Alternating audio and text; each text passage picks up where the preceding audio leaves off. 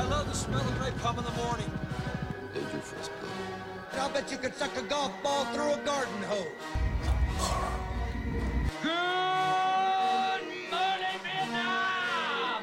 You let me worry about that Green Beret. Napalm in the Morning, your first, last, and only podcast for the Vietnam War through film.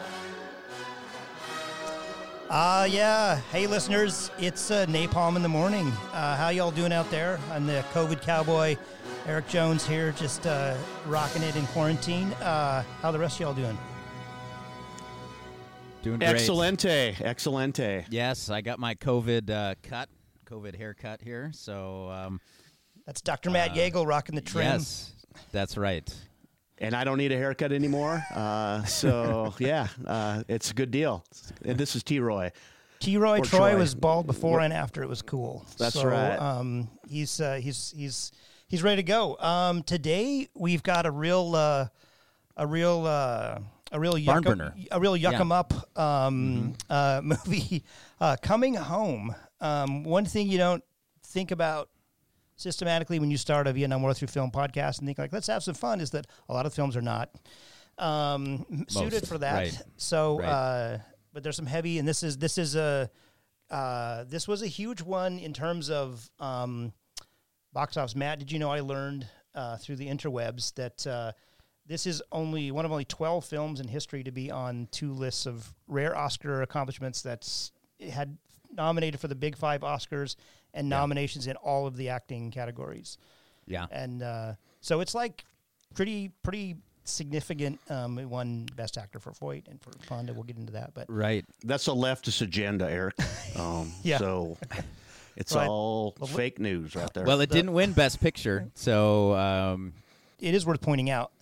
So Coming Home is the film. It's it's kind of the an important early film about the plight of the Vietnam veteran and the injured war veteran. And although 1978 was an incredible year, you've got The Deer Hunter, you've got Remember the Spartans, you've got Apocalypse Now, and you've got of course Coming Home. So you have like four of kind of the canonical Vietnam War films all happening. And it's a pretty big year for the Vietnam War making a comeback.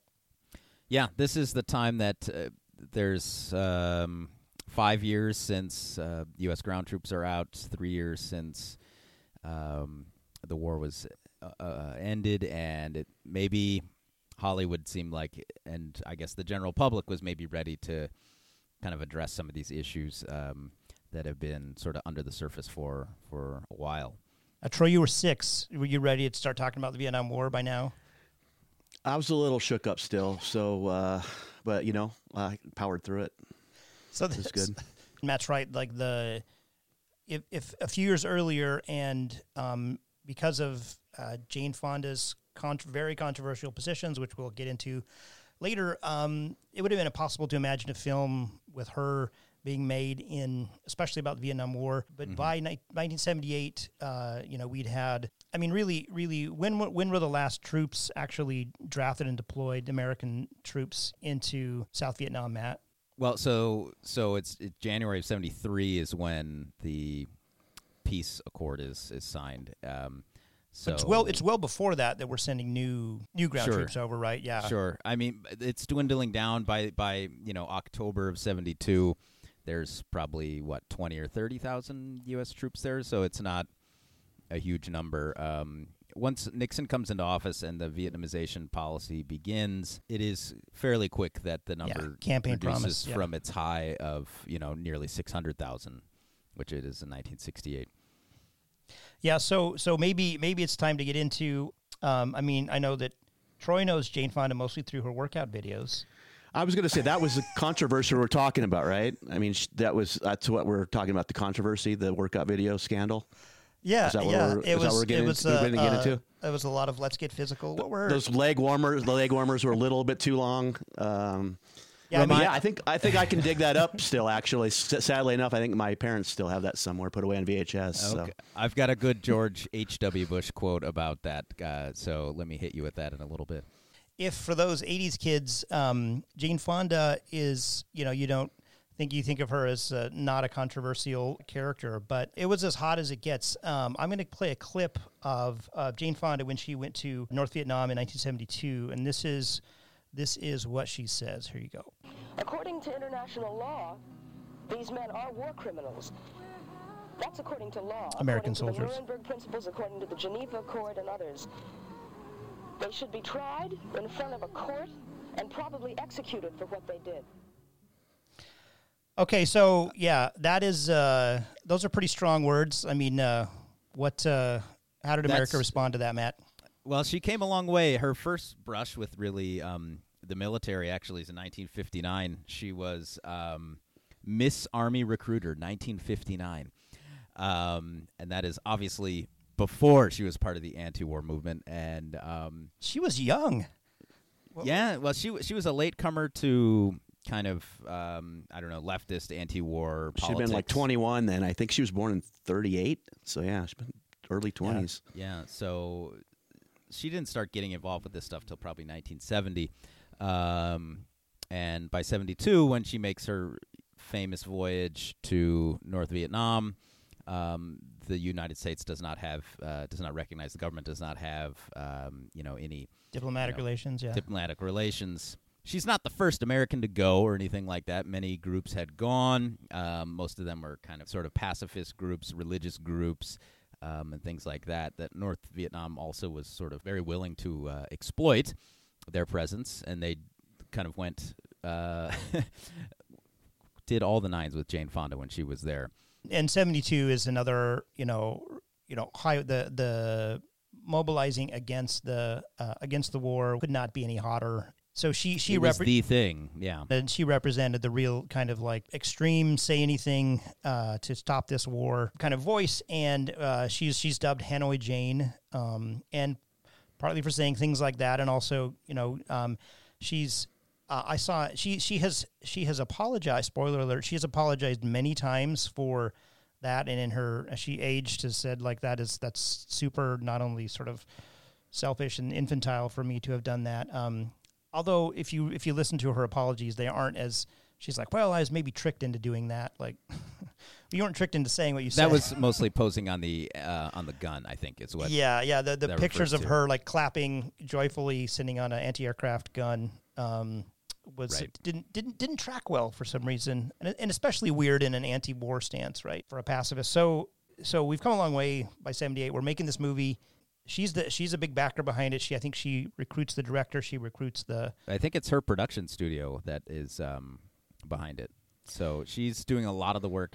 She meets Ron Kovic, who we will, in a future episode, deal with in more depth. And him, Vietnam Veterans Against the War, meets these soldiers that have come back and is kind of inspired by them and their story to make this movie. So I think that's where the inspiration for Coming Home comes from, and it's a few years kind of, in the making, script rewrites, things like that, but it eventually gets made and comes out in, I think it's early 78. So it is the first Hollywood film about the war after the war has ended. Since the Green Berets, I think, actually, since 68. So I believe that's correct. The film is pretty star-studded. John Voight, who had started Midnight Cowboy, one of the sort of the Hollywood elites. Bruce Dern is in this thing. You may know him from The Burbs. That's right. The guy Mike from Breaking Bad, the Gus's enforcer, is in this. The dude from Revenge of the Nerds is in this. There's so many cast of characters. But besides Willie Tyler, I mean, one of the best ventriloquists ever. I mean, other than Jeff Dunham, I mean, he's amazing. So check him out. Is there a third place? Who's I can only think of two. So maybe there's a third. I just don't know. There is a third. We just don't know. Yeah, not sure at this point.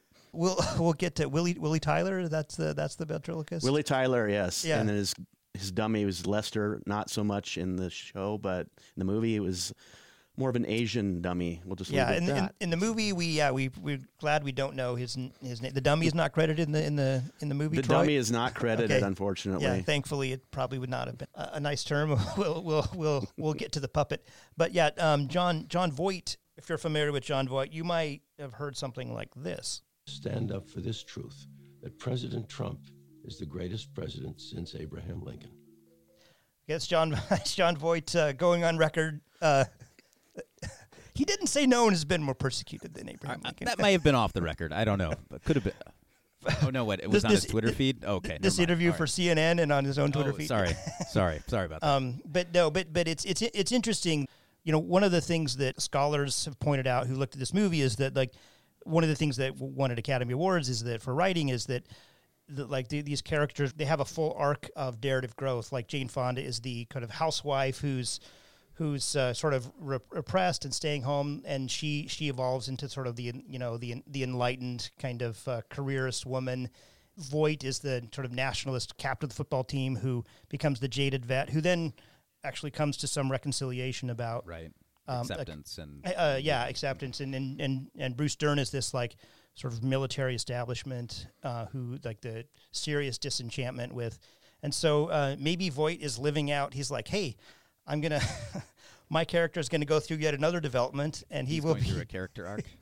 He's a really serious character arc, and I think the last 15, 20 years, he's most known as Angelina Jolie's father. So maybe he wanted to, take a career turn. He's turned heavily to his faith, and that's fine. That's led him in a really interesting, different direction than. We'll maybe hear some of his speech in the Oscar acceptance. He's moved off the mark from where he started, but yeah, he was part of the kind of anti-war movement. That's sort of where Fonda and him became acquainted and stuff. So yeah, it is certainly a shift. It's a good thing he came around. Really, I mean, I'm proud of him. He's nicely done. Yeah, he's not static, Troy. You can't. As where Jane Fonda, she's just a lefty tool of the liberal media, but. Jon Voight, he's something for everyone, depending on which decade you yank him out of. So the film is of the sort of renown or important Vietnam War films. I'd say this is one of the interesting, like, hardest to find, hardest to to get your hands on. Like we had to I put it in your mailbox. Matt scrounged a DVD. We won't say what Troy had to do to get this movie. I would not say it was a hidden gem, but if you want to look at it that way, then fine. So, yeah, it was hidden. I had to stream it, and it was. Oh, at first I looked at it on YouTube, and it was like a black market special. You could barely hear the audio, and it was like cut off at the chest where you couldn't even see their faces. It was hard to watch to begin with, but then add that to it. And anyway, I streamed it. It was much better. Yeah. But I was able to fast forward through a lot of parts at that point, so that made it. Am I expressing my opinion too much here? So yeah, you gotta wait. Okay, wait, hang on to that. Sorry, Jeez. Sorry about that. It hasn't aged in the like Apocalypse Now. If you think of the way that is kind of transcended that, or Platoon or Full Metal Jacket, like the Good Morning Vietnams. But this is more maybe one in 1978 felt like this, like because it was so speaking to like the people who had probably very recently were in his shoes, in his wheelchair, made a mark, and it doesn't age as strongly as some of the others, but at the time it was a pretty big deal. So let's jump into it. We start with a cold open. A bunch of disabled vets are shooting pool. It's kind of a interesting scene, kind of a cold open. It kind of looked like a documentary kind of footage when I first started watching it. That's what it reminded me of. Like, yeah, you wouldn't know it wasn't. Talking. Yeah, at first I thought it was like a documentary type because I hadn't seen the movie before until just a week ago. But yeah. Yeah, I think I saw that the director just wanted to use natural lighting for pretty much everything, so to kind of give it more of that realistic sort of feel. Yeah, it reads like a documentary in that initial scene, and there's some kind of arresting, like you see Jon Voight on his stomach on a gurney, sort of wheeling himself around with canes, right, and then we see Willie Tyler with a Vietnamese puppet on his lap that is saying some things.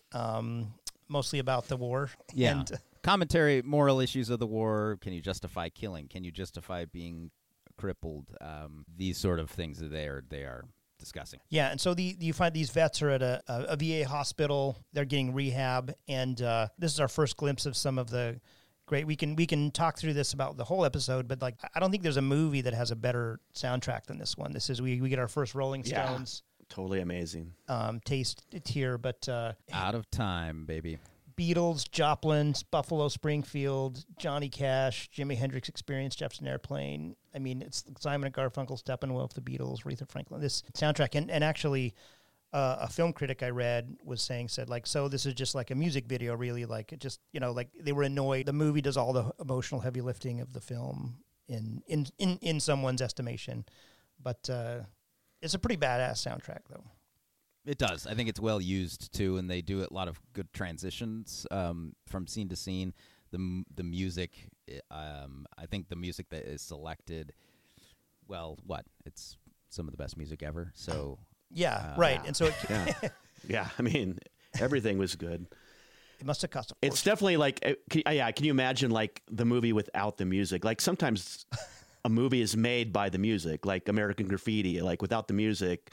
I mean, it's still good, but like this movie without, I mean, the music definitely made it, 100% better. It was a tough watch with the music and without. Yeah, it's a. Whoa! Save that till the end. Hey! This movie was the most attacked movie in American history. So the vets are getting rehab, and then we're on base, another part of the base to a lounge, and we see Captain Bob Hyde, Bruce Dern. We'll just call him Bruce. He's Jane Fonda's husband, and he's getting deployed, and they're talking to each other about Tet. This recent Tet offenses. So Right. where does that put us, Matt? So we're probably, he's talking about it in the past tense. So it's probably February '68, and like most 45-year-old men at the time, like Bruce Dern was when this was filmed, he was getting ready to go to Vietnam. Yeah, Makes sense. Yeah. Total sense.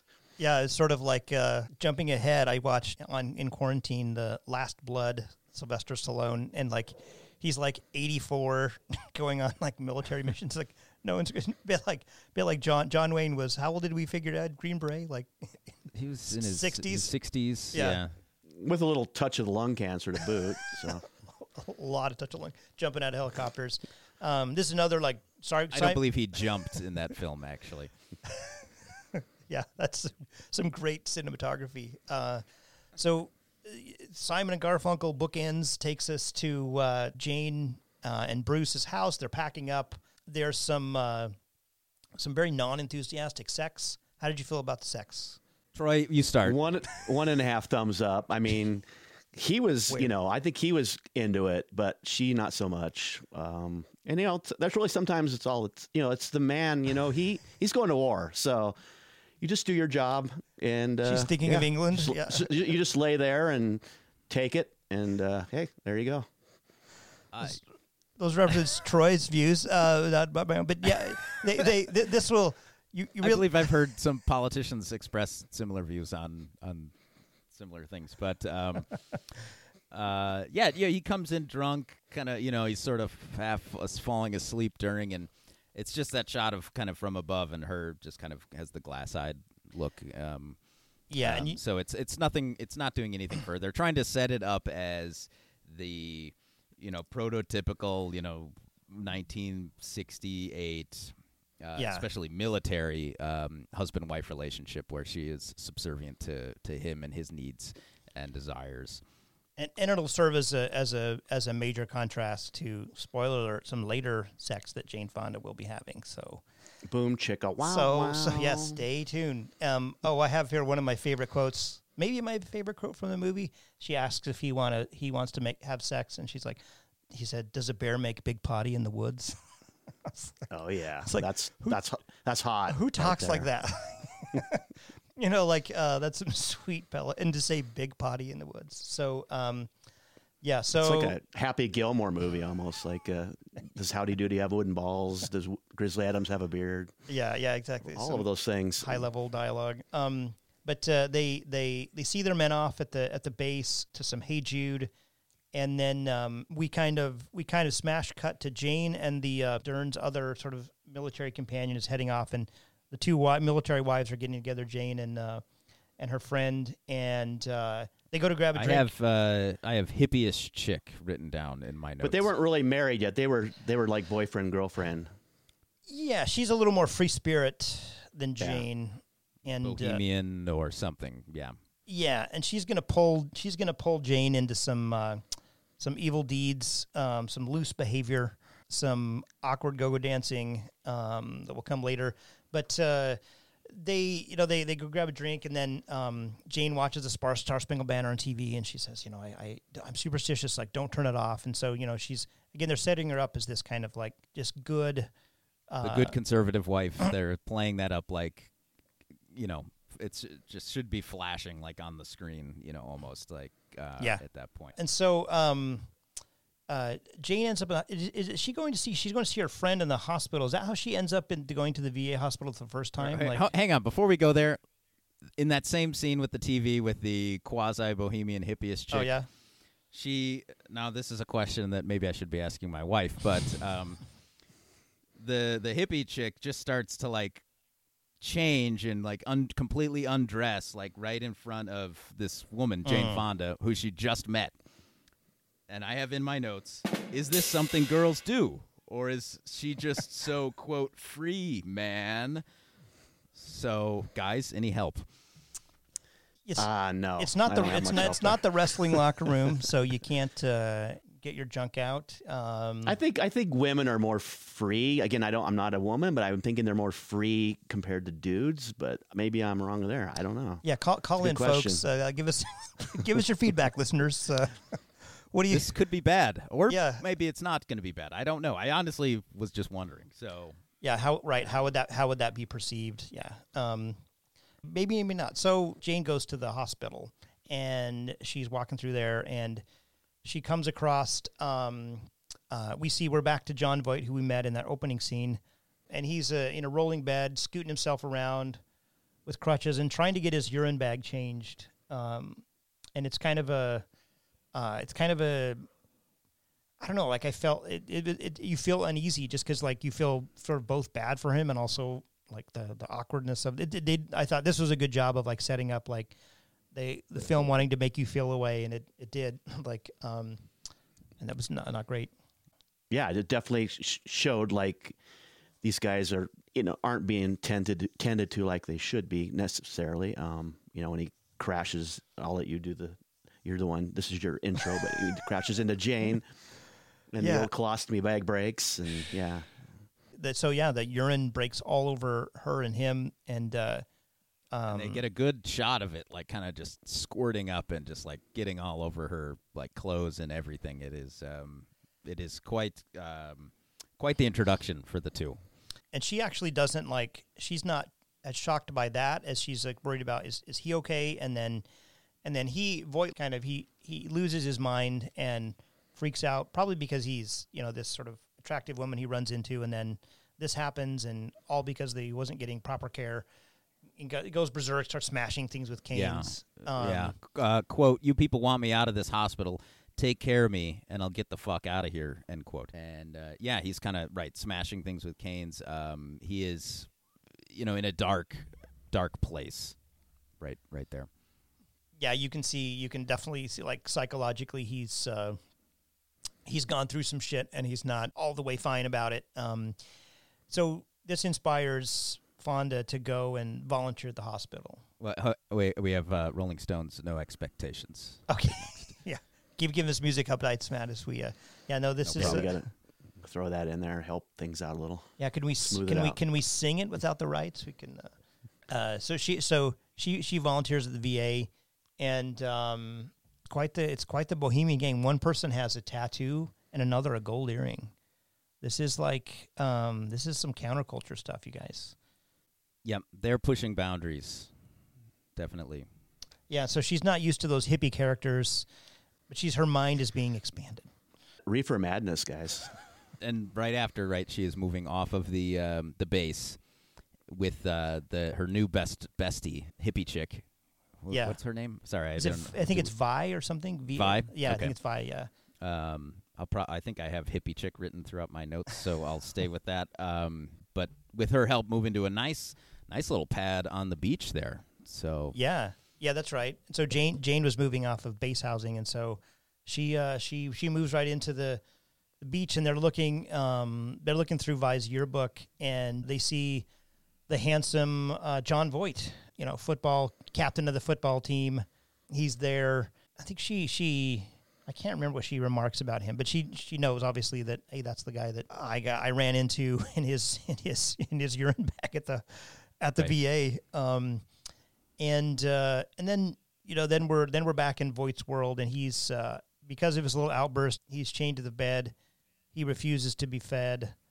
And this would be not, in the VAs at this time, it would not be unthinkable for this to happen if somebody was quote unquote unruly or what have you. They would sedate them, tranquilize them, and then kind of strap them to down. the bed. Yeah. Mm-hmm. So Jane is getting harassed as she brings food around, and it's kind of this. You see this kind of awkward, sexually charged, harassing kind of climate in the VA, and she's handling it as well as one can. She goes in to see Voight, right, and he's tied to his bed. And then I think he brings up, or she bring up, one of them brings up that she discovered they were in high school together, but I think he brings it up, right?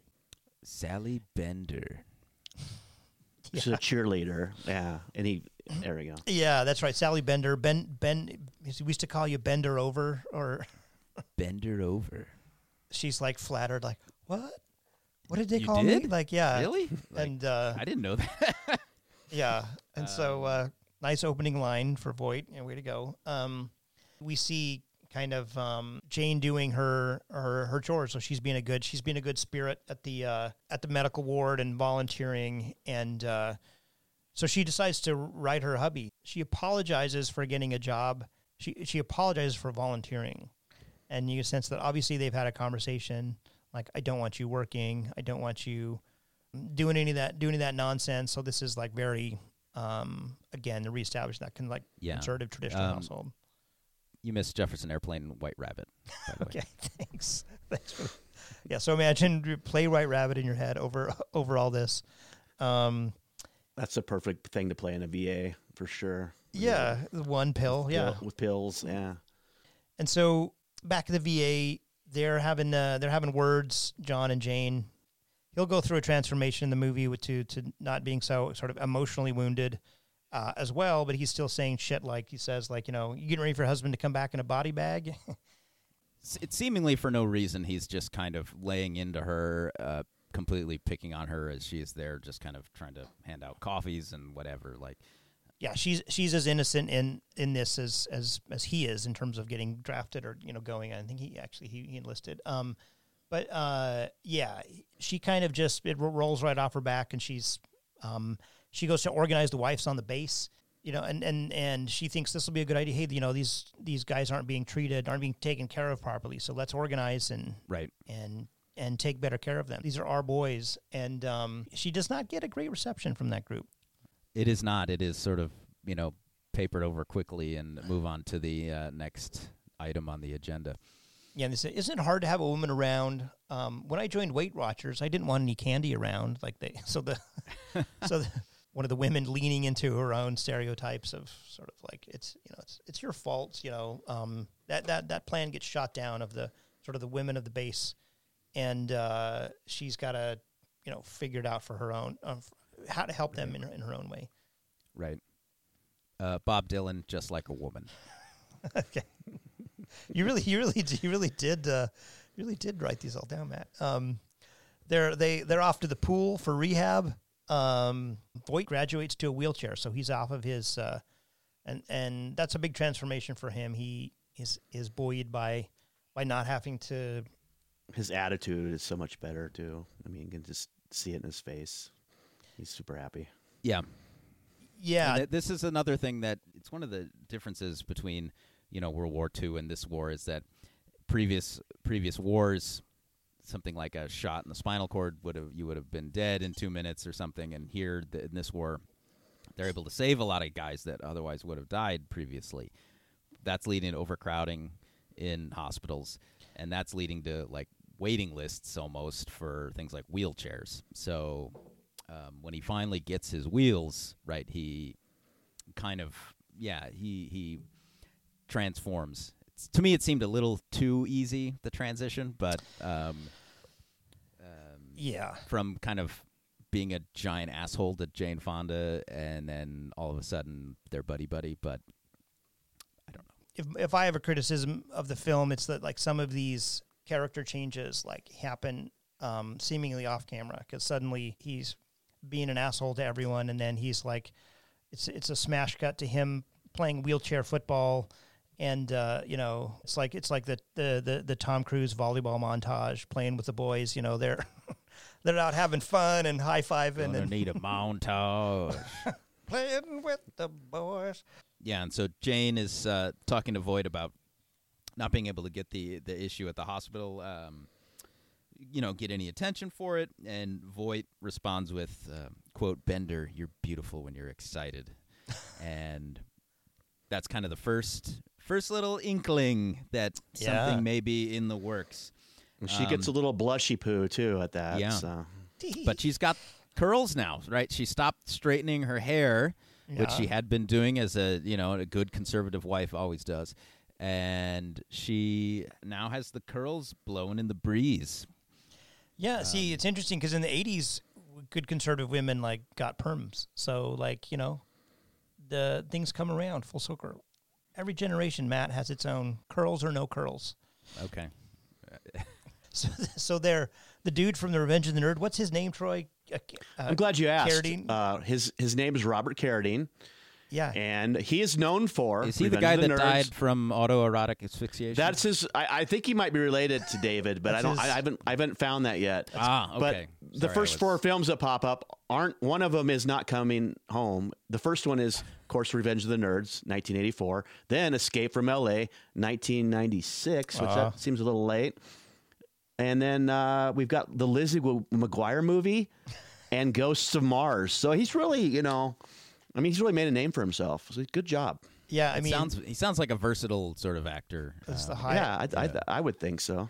So he's the brother. He plays Vi's brother in this, and so it's like Wild Bill or something. Yeah, and he has some like real mental problems, as where Voight's are more emotional. His scars are on the inside. So they go to Jane's house for dinner.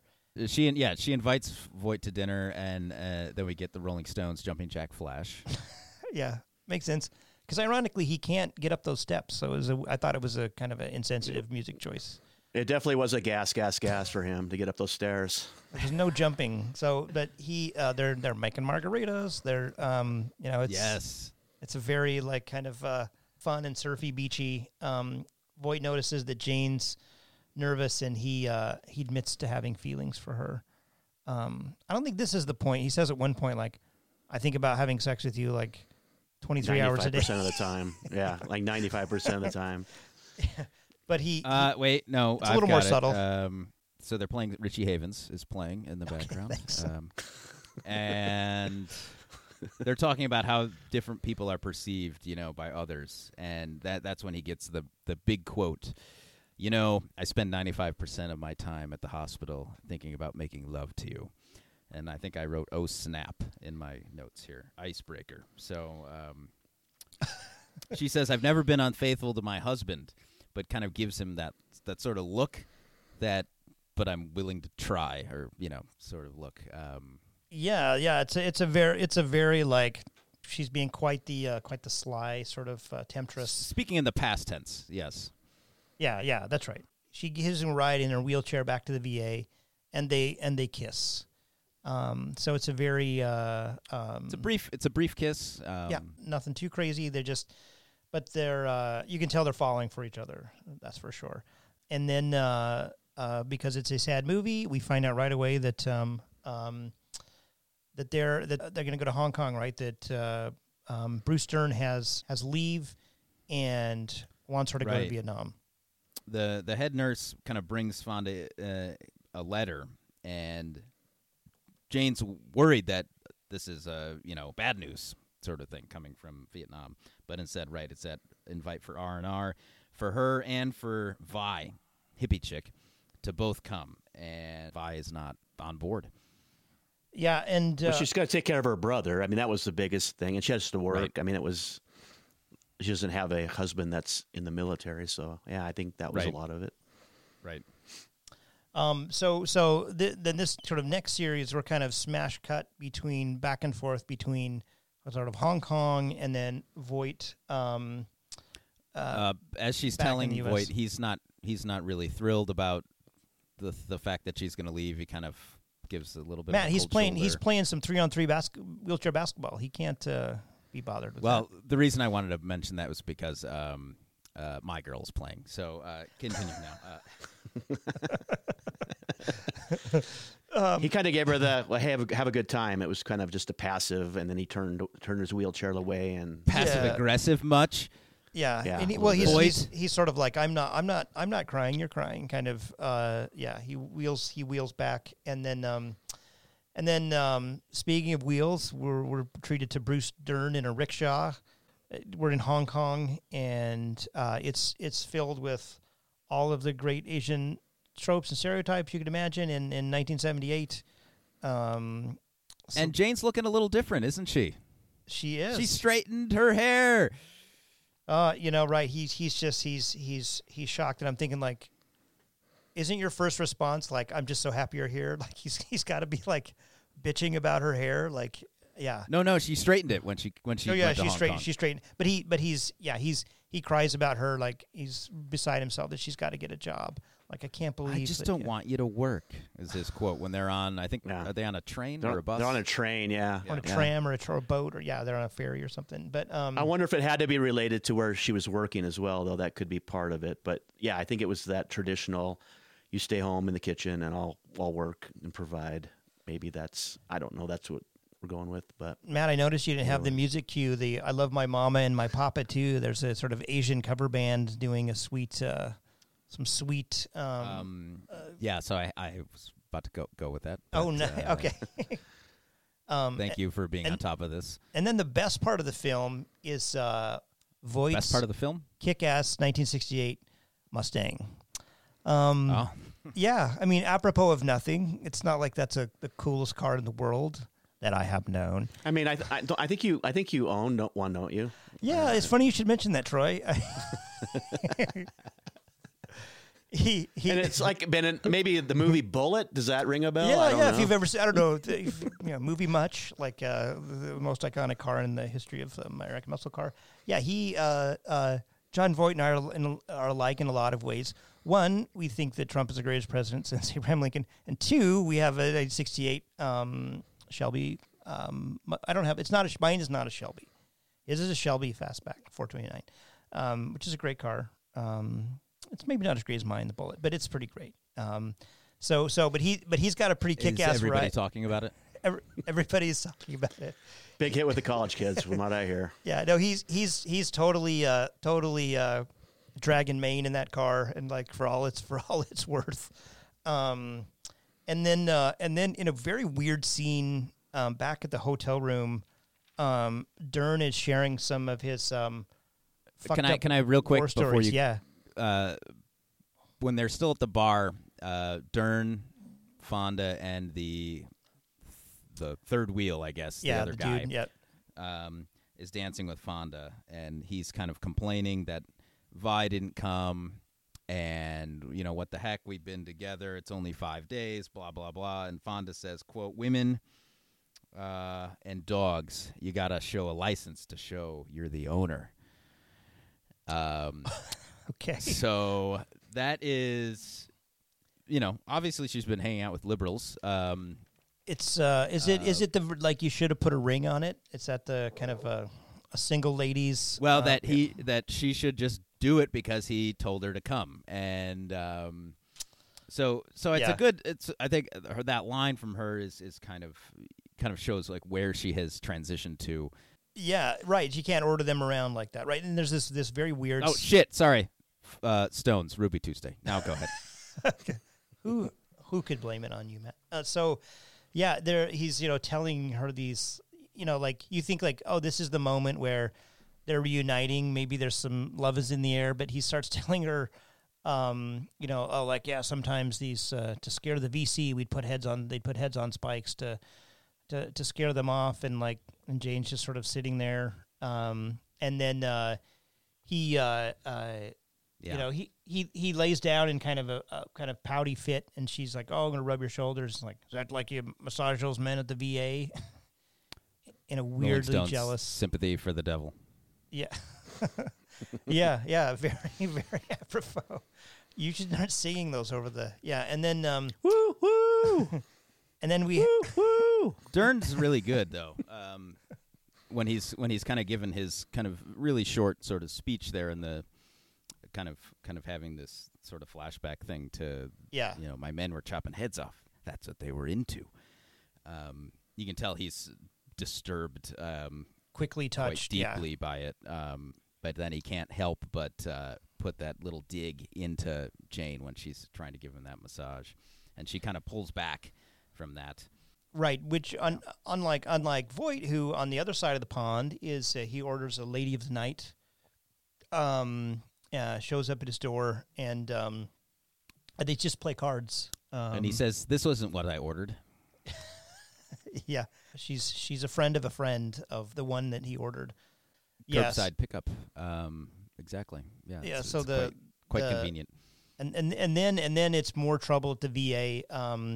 Revenge of the Nerd Carradine injects air into his veins with a needle and commits suicide. Locks himself into a room, and all the vets are watching him sort of do this. And before the orderlies can get there, he kills himself. Seem not maybe not quite bangy enough on the door. I would say. Just maybe it was like, hey, some light taps, like, hey. Yeah, it was like an occupied bathroom knocking on the door. Instead, they're looking at it through plate glass windows. They can see he's about to kill himself. Like, somebody do something. That was a little confusing. So he was on the phone with Voight before he did this, and I couldn't quite understand the conversation on the phone. Was he trying to tell him that I'm going to off myself, or did you guys recall that? He was just trying to calm him down. I think he was. I can't remember what he was hopped up about, but because he was on his way in his Mustang to try to stop this. He kind of knew something. He knew had a something spidey sense was up. Right. That something was going to go down, and then of course didn't make it in time. Yeah. So I was just curious if you guys knew. I think it was just a premonition that bad Moon Horizon. Which is not a song. Not in the played. movie. Sorry, not in the movie. Famously, Fogerty would not allow that. So Jane's back in California. Were they in California? They must be, right? They're by an ocean. Yeah, if it's the Green Berets, it could be any ocean, really. Yeah. It doesn't matter what side. It felt very California to me, but I think so. Yeah. So they go to a disco with Vi and Jane, and her Steppenwolf, Born to Be Wild. Yeah. And we have some pretty like lame go-go dancing that happens. It's kind of this stereotypical psychedelic bar. It's sort of like what you see in maybe Austin Powers. Exactly. It's a caricature of sort of a Motown go-go bar music, and they bring some dudes home, and there's some awkward dancing by her roommate, and then some kind of sort of collapsing on the floor with like shame and crying. You can tell that Vi is kind of torn up about her. She decided not to go to Hong Kong because she couldn't get off work, and that created some tension. Probably the end of their relationship. Well, she says because he sends the letter back with Jane. Hey, convince Vi that all right. Tell her I'll marry her, and then convince her to stay with me. And then Vi kind of says, yeah, fine, whatever. All right, fine, I'll do it. Yeah, like what are they in? What are they in fourth grade? Hey, Troy, could you ask her to go out with me? How do you think I met my wife? Back to the room. The two dudes that picked them up were like, yeah, baby. Oh, yeah. And then they get to the room, and the gal the hippie chick takes her shirt off, I believe, or anyway, and then she breaks down, and the dudes are just kind of like, oh, man. Right. So they were thinking, I was glad that this didn't go. I mean, it could have turned pretty bad there, but right, it could have gone to an assault space. They were gentlemen for sure, so I give them kudos for that. So right, they they wigged out and left, and then in another again, kind of an abrupt. What I felt like a lot of the emotional energy happens off campus, because suddenly we're to Voight padlocking himself to Jimi Hendrix Manic Depression to the gate at the base, and so we're not really Jimi Hendrix Experience. Sorry. Okay, thank you. I was going to say he doesn't only the suicide is the only thing that gives us a tip off that he's like really becoming an activist. But he says he wants to stop people from going to Vietnam, chains himself to this gate. Press shows up, and he's, it takes them a while for him to get them to cut the padlocks and the. Yeah, he's chained himself to the gate and also to his chair, so it's hard for them to get him even into the squad car. That was a pretty good moment of honesty where, he had done this, and you could tell maybe like in kind of an absent-mindedness, like, I'll just do it. I don't really have a plan. I'm just going to do this. And then the news cameras ask him, like, so do you think this will help? And he's like, I don't know. He just like, I got to do something. I think it's a good representation of sort of small acts of resistance, maybe nonconformity resistance that happen often during the war, whether it's a veteran or otherwise. Yeah, so, I mean, this sort of thing would not have been abnormal, let's say. Yeah, I mean, he made the news. He got the press out there. That's the main thing. And she sees it on TV. Yeah, and Jane and Vi see it on TV. So they're she bails him out, as a matter of fact. And who else is there watching her bail him out but the FBI? That's where I was confused when the guy runs out of the building, or walks out of the building, turns around, goes back in the building. I'm like, are they filming? Did they screw up here? Like, and they're just like, this was actually filmed live somewhere, and then somebody walked out and walked back in, like, oh, I'm not supposed to be in the scene, but it was actually the FBI dude. That's what I was thinking at the time. Right. Like cut. Yeah. Yeah, no, this is Voight is being surveilled by the FBI for now his sort of seditious anti-American activities. And as we see later scenes of this surveillance, it's been a while since I had seen this, so I had kind of forgotten about this part of it. And so when I was rewatching, I was like, "Oh, did Dern? Did he hire people to sort of track his wife?" I couldn't remember exactly what happened, but then of course later we find out it definitely is the FBI. Yeah, because of his political activities now, and she bails him out and says, like, she just like says, like, I'm going to spend the night with you. Okay. And so the FBI is there, and they accompany well, Jane. They're not in the room. They're right. They're following them, and they have. What's the song, Matt? We got to have a song here. I mean, Beatles, Strawberry Fields Forever. Oh, perfect. Thank you. Yeah. And so we go to a bedroom scene, and it's pretty tastefully done. Like it has an authenticity about, like, I don't know how that might have happened, or it's not, like I was thinking it's way better than a lot of modern Hollywood bed scenes in terms of, like, yeah, Well, and think about the context. This is 1978. Think of how often somebody that is in a wheelchair, whatever difficulty they might be facing, is treated with the respect as a character that Voight is treated with. It's just, he's a guy and she's a girl, and they're going to do what they do, when the FBI's watching. He's just a boy. She's just a girl. Can I make it any more obvious? Yeah, that was in the movie as well. So that was not, damn it. No, that was not one of the songs. So yeah, no, it was actually an interesting, like, he's not, it's not really an issue that he's handicapped. You see the scars down his back, but I don't know. I thought this was like one of the best scenes of the movie, just in terms of like a lot of it. I kind of was critical of how it was cut, but this is like a pretty great one. And you could just watch Barbarella if you wanted to see Jane Fonda naked. So right. So this is. I mean, she's like 39 here. She looked pretty darn. Yeah. There you go. She has her first orgasm. Yes. This is why she had the dead-eyed 1,000-yard stare in the earlier sex scene. He needed, anyway, he was in the wrong part of the body to get her to orgasm. Dern was. What do you mean, Troy?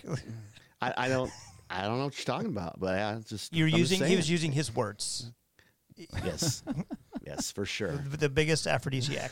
Right. It was near that where his mouth is. You're right. It came out of that area. So, as all these podcasts will get us in a lot of trouble. Yeah, we're glad. We're drinking, but we won't let it go there. So then it goes into a kind of a weird space here. I got a little song cue for you. It's like. It's sort of this is not in the movie, but with it's like this montage of them like skipping down the beach, and we're flying a kite. I don't know if he was skipping. she they're like laughing and riding a bike, and it's like ha ha ha, I'm doing this, and like licking an ice cream kind of cone, building the life together. She's got the curly hair back.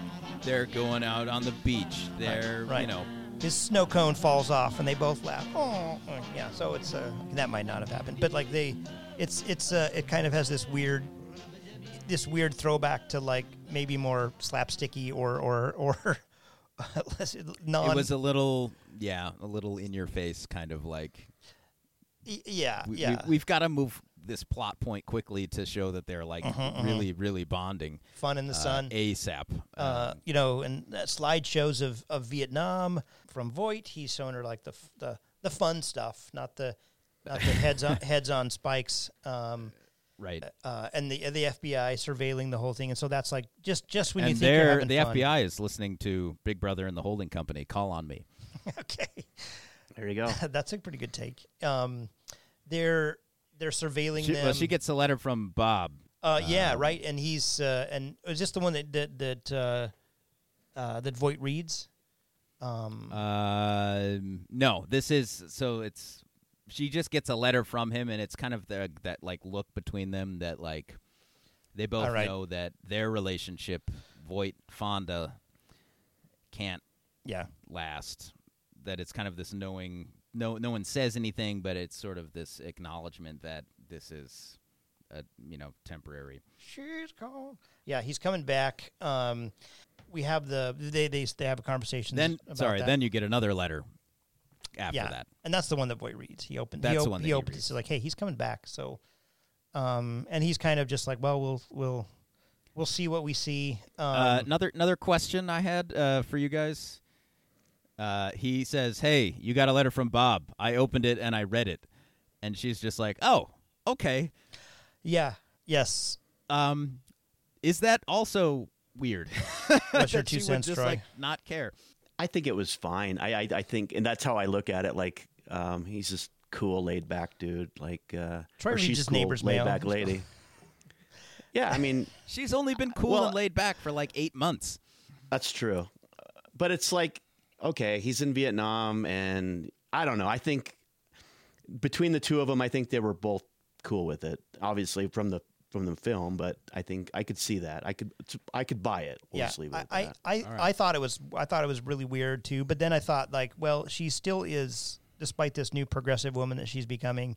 She's conditioned by a lot of like. So like, if a husband opened your mail, you'd be like, she's like, okay, well, it's fine. Like, okay, that's a good point. Yeah. So the man does have the right to open first right of refusal on any mail coming in the house. He's got prima nocta on all the mail, on all that comes in the house. So yes, and now there's 2 coming in the house. Hey, there we go. Hey-o. Yeah. So we got a and then a really powerful visual that I think rivals many scenes of sort of that try to do this in the film of the War Dead is a cargo plane unloading military Buffalo caskets. Springfield for what it's worth. Yeah, really, really great use of some Springfield. That's one of the most amazing war songs ever. Especially Vietnam era for sure. I mean, yeah, that's right. And military caskets draped in flags, and then wounded vets. Streams of them coming out of the plane, like riding the cargo lift up and down because they can't walk down the plane. Like And yeah, my first thought was these are just more guys that are going to get funneled right into that hospital that's already overcrowded, and Bob's there too. Yeah, right. Dern is there, just he's among them, and he's like, "What'd you do to your hair?" And yeah, immediately. That's the first thing. He has two complaints. Like, where's the goddamn hippies? You know, he's disappointed that there aren't hippies right at the fence. Coming off the airplane. She's like, well, it's an air base, so it's sort of hard for them to get here. They get some of the kind of low key protesters at the base when they're driving off in her new Porsche Roadster. The entrance. Yeah.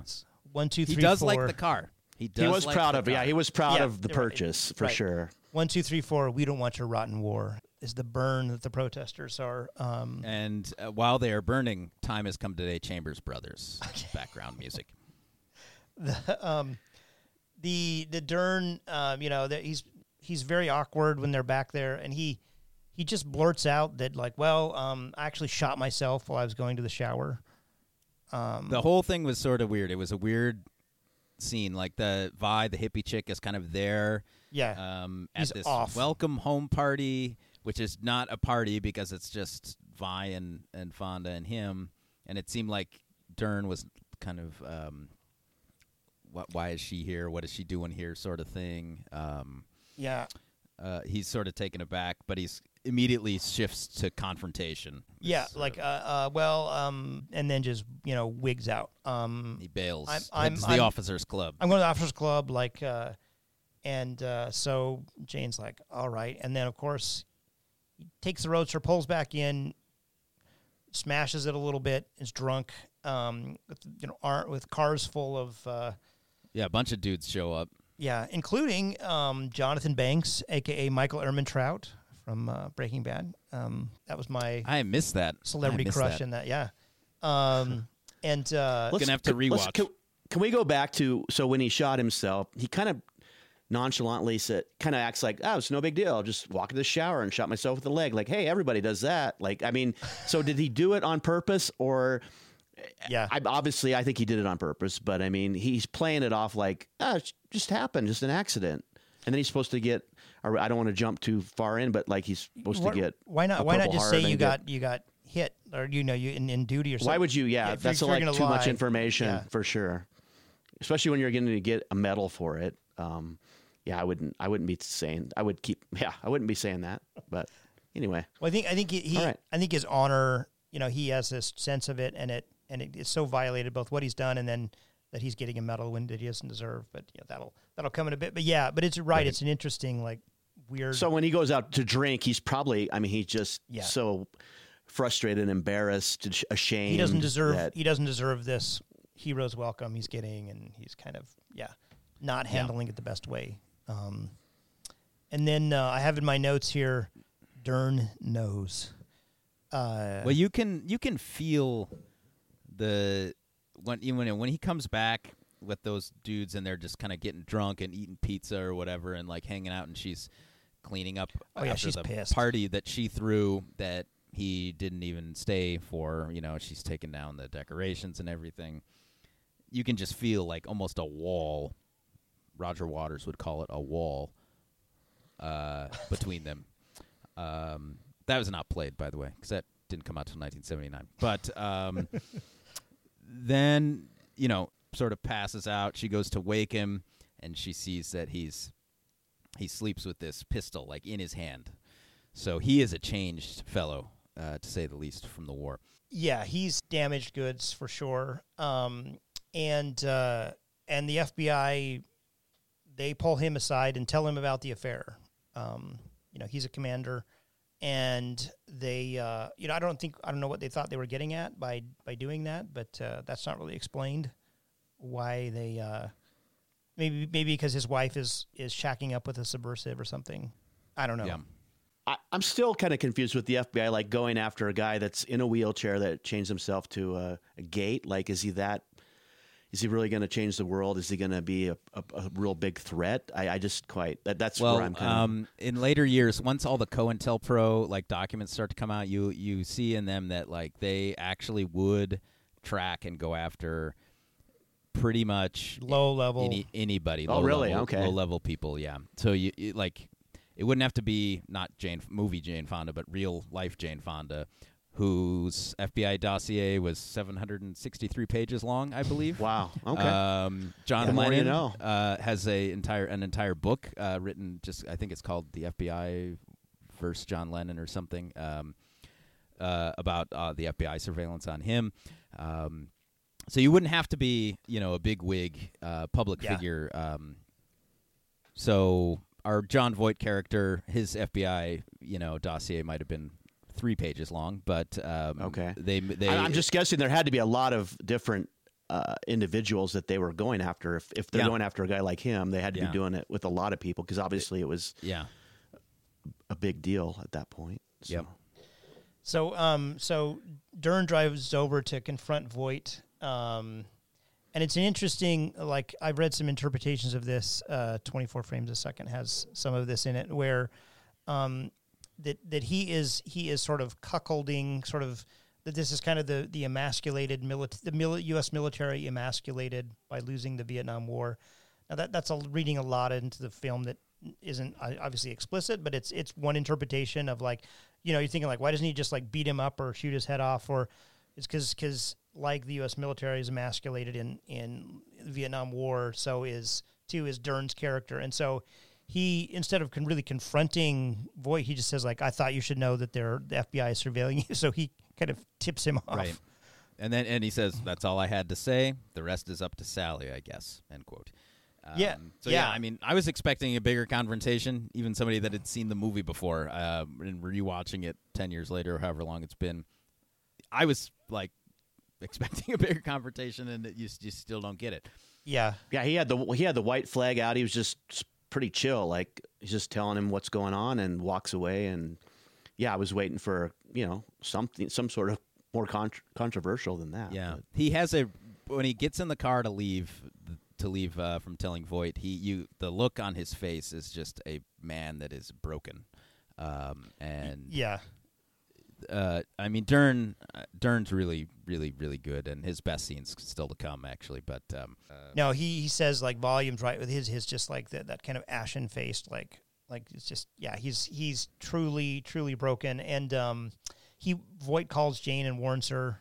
Dern pulls up and gets a gun out of it. Now, what gun are we talking, Troy? It's an SKS, Chinese SKS. Didn't he promise an AK to the buddy? Too nerdy on this, but yeah. I mean, in the beginning, he's talking about bringing back an AK, and then he has this SKS. It's just basically the receiver and the barrel. There's no stock, and he's loading it up. And anyway, he didn't call it an AK. I was happy. You're waiting for him to. I was waiting to go. No, you didn't. But no, anyway. But with fixed bayonet too. Yeah, fixes. Yeah, he pulled the bayonet. Yeah, the bayonet. You got to bring the bayonet out when you're gonna have a hostile conversation. So you're in your house. You're thinking like, okay, he's gonna murder. It's gonna be murder suicide or a murder at least. I was thinking suicide at first, and then I'm like murder suicide. So yeah, you don't suicide with the bayonet usually, right?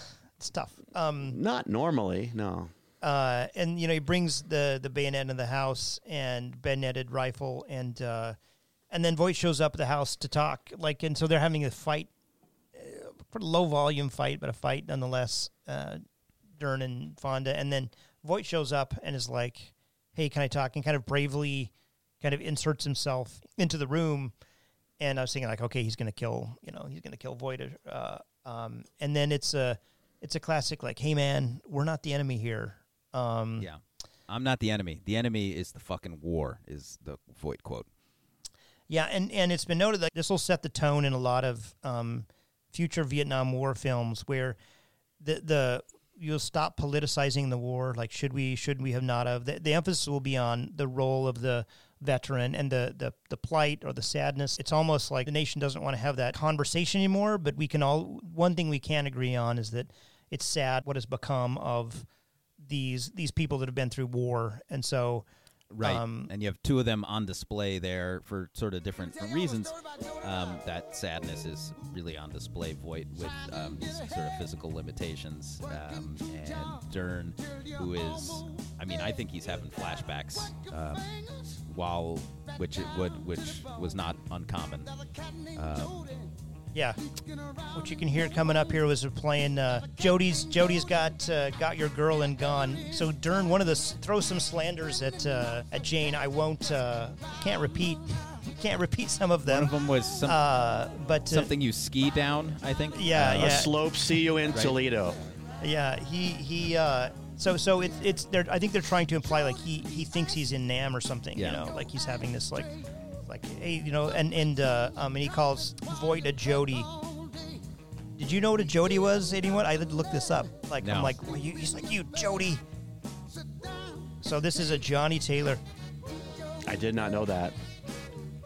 When you get home to working hard all day, it's basically Jody's got your girl. Jody's doing your girl while you're gone, and so it's this. Jody's got your girl and gone. So, So Voight is the Jody. He's got his girl and gone while he's been serving in the military. Then it's a pretty kind of a tense moment of speech that they're Dern says he wanted to go out a hero, but he couldn't, and Voight leaves. Yeah. And it's a heavy moment, you can tell. I mean, Voight gets the SKS away from Dern and then unloads it, and that was like, okay. I mean, but there was that intensity of this guy being just wound up with the gun in his hand, locked and loaded, and I'm like, okay, this is gonna go bad. And then anyway, it didn't. Fortunately, I mean, it could have been a lot worse. So. Yeah, and so the sort of the final part of the movie, we have another kind of jump forward where you see Voight is in front of a classroom. He's processing and really talking about his. Let's listen to a bit of his speech there. And I'm telling you, it ain't like it's in the movies. That's all I want to tell you, because I didn't have a choice. When I was your age, all I got was some guy standing up like that, man, and giving me a lot of bullshit, man, which I caught. I was really in good shape then, man. I was a captain of the football team, and I wanted to be a war hero, man. I wanted to go out and kill for my country. So, yeah. It's Tim Buckley, once I was. Yeah. Little. Any relation to Jeff Buckley? They kind of have a similar vocal style. I don't know. Actually, don't know. Yeah, we'll have to look that up.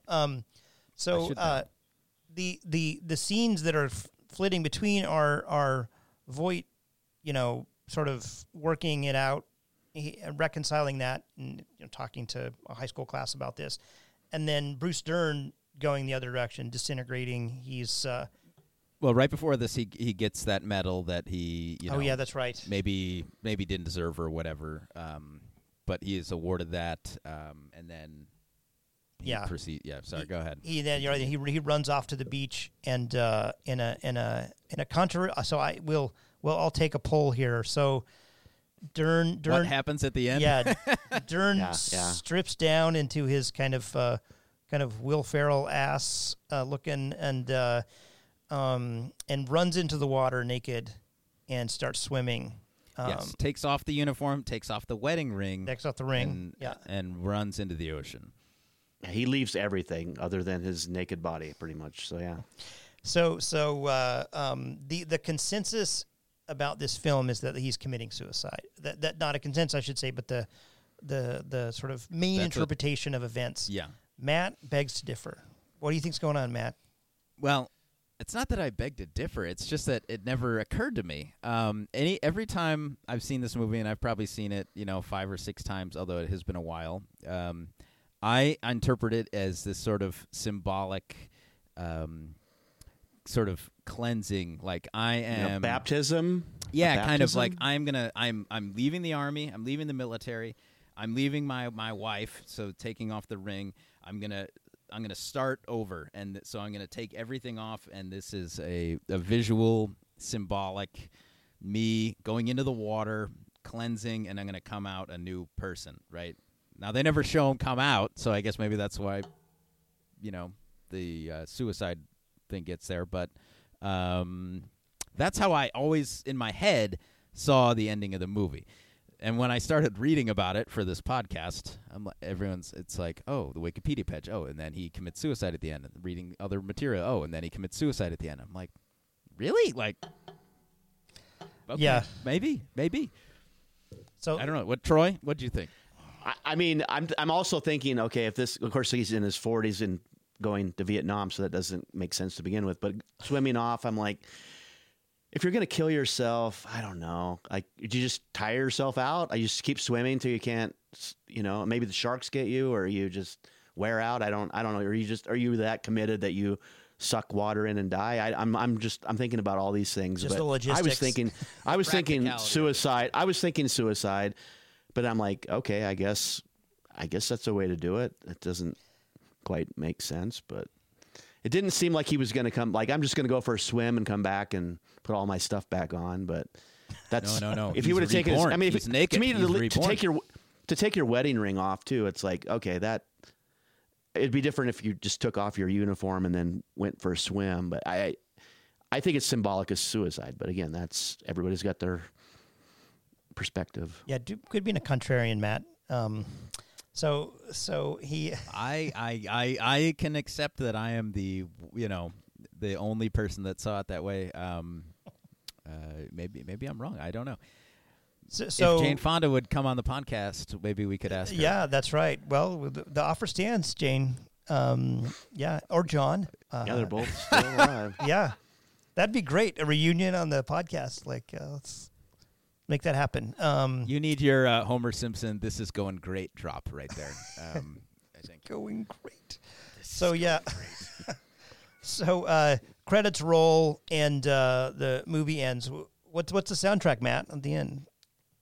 It's still the Tim Buckley. Okay, that's right. We rolled. He plays us out. He plays us out. Yes. Let's listen to a little Jon Voight here accepting his Best Actor, his speech. And finally, I'm carrying with me all the men who gave me so much of their experience to deal with, who have contributed so much. The people in chairs and the veterans and the civilians and the walkers, who are so strongly represented in what I call my Are those work. zombies? Thank you very much. White Walkers. Yeah, so that was a bit of his speech. Again, we've sort of teased him a bit for the other arcs he's made in his personal life. But what is your rating? Of course, this is the time we give the film our dong rating, which is of course the Vietnamese currency. Out of 10 dong, Matt, how much you giving this film? I think I'm gonna have to go with. I'll go 7 dong. I think I have issues with the film. Most of my issues are with the kind of ease that characters transition in their arc without really explanation. Yeah, I think the acting is really good, though. I think Dern, who's not even in the movie a ton, but when he's on screen, he's really good. And coming, you can tell how old I am because my introduction to Bruce Dern was from The Burbs, Tom Hanks classic, of course. Yeah. And so when I first saw this movie, I was like, "Oh, it's the guy from The Burbs." It was like, "Oh, it's a guy from Revenge of the Nerds." Yeah, yeah. He, and Jane Fonda's really, really good. She got Best Actress. Voight's really good in this. So I think the acting, keeps it up. That's what I would say. All right, Troy, how many dong? I'm going to say 6 dong. I love the message. I think I love how they're magnifying the veterans coming home and showing Jin's lack kicking of in there a care. That's a Jin talking. Yeah. The Jin's talking a little. But I mean, I like the acting between, Fonda and Dern for sure, and Voight. I mean, Fonda and Voight mostly. But to me, there was a little too much extra fluff in there. But that's overall, I think it was a great movie. I think it's a movie that needs to be made. But if it were like a movie to watch more than you've seen it 5 times, Matt. So wow, congratulations. Probably. I overall I'm glad I watched it. I've never seen it before, and I like the message and I like the interaction between the actors. But I'm just gonna leave her at 6 old dongaroos. Yeah, you guys are making persuasive arguments. I'm gonna give it 6 dong 50. I think some of those problems with the narrative are pretty strong in my mind. They're just so glaring. Kind of the jumping around, and that I mean, it maybe needed to like be a mini series rather than a movie if they were going to try to do all that. Like because they have these really interesting arcs and they don't always connect the dots. So, but you're absolutely right. So Troy's right. But the acting is amazing. Voight and Fonda especially, they just like really carry that, like these performances, and Dern. It's really impressive. Like what they're doing, and the soundtrack obviously made a huge for sure. So we add a quarter point each for the soundtrack. Yeah. Let's add at a quarter. least. I think a half point. Half point. Yeah. No, it's I don't think there might be equal soundtrack, but they're not. It's not a better one. Like this is like phenomenal. And would kind of upset the apple cart in Hollywood. I was reading where like they were so heavily on the songs, and it was so expensive that it kind of it broke the bank in a lot of other films that could raise the price for all of these music licensing in movies. So this is if you're interested in Vietnam War through film, you got to watch this movie. Okay, now you ready for it? It's time for Book of the Week. All right. Is it that time already? It's that time. Book of the Week. Okay. So there's a few different ways we could have gone with this. This is, maybe it's sad to say. I don't know. This is one of the rare instances where so far, the only movie we've done that has a female lead. And just kind of looking at our list here, it might be the only one for a while. So, I think that's important. So I wanted for our book of the week, I wanted to take a look at some of the wives or women of the war. There is some good literature on women serving in the war, but I wanted to look at women at home, on the home front, kind of like our friend Jane here. So, League of Wives, women who fought to bring Vietnam POWs home. Heath Hardage Lee is the author, and she. What's the title again? So the title is The League of Wives. League of Wives, okay. League of Wives, women who fought to bring Vietnam POWs home. And what I want to talk about just briefly is the main crux of her argument and her book is about that exact fight. Okay, so these women of POWs in Vietnam kind of attempting to get the government to sort of pay attention to this issue and not leave them forgotten and not leave them as women forgotten. But to kind of make the connection to our film here, there are some interesting points. So these women, these wives of soldiers, wives of pilots, wives of naval officers, or whatever, they are quite Fonda-ish. I know she talked about when she was sort of attempting to research the role, trying to interview these women and talk to them and get a sense of what their life is like. And they, in 1978, aren't too thrilled or really have any interest in talking to Jane Fonda, of all people, about that kind of thing.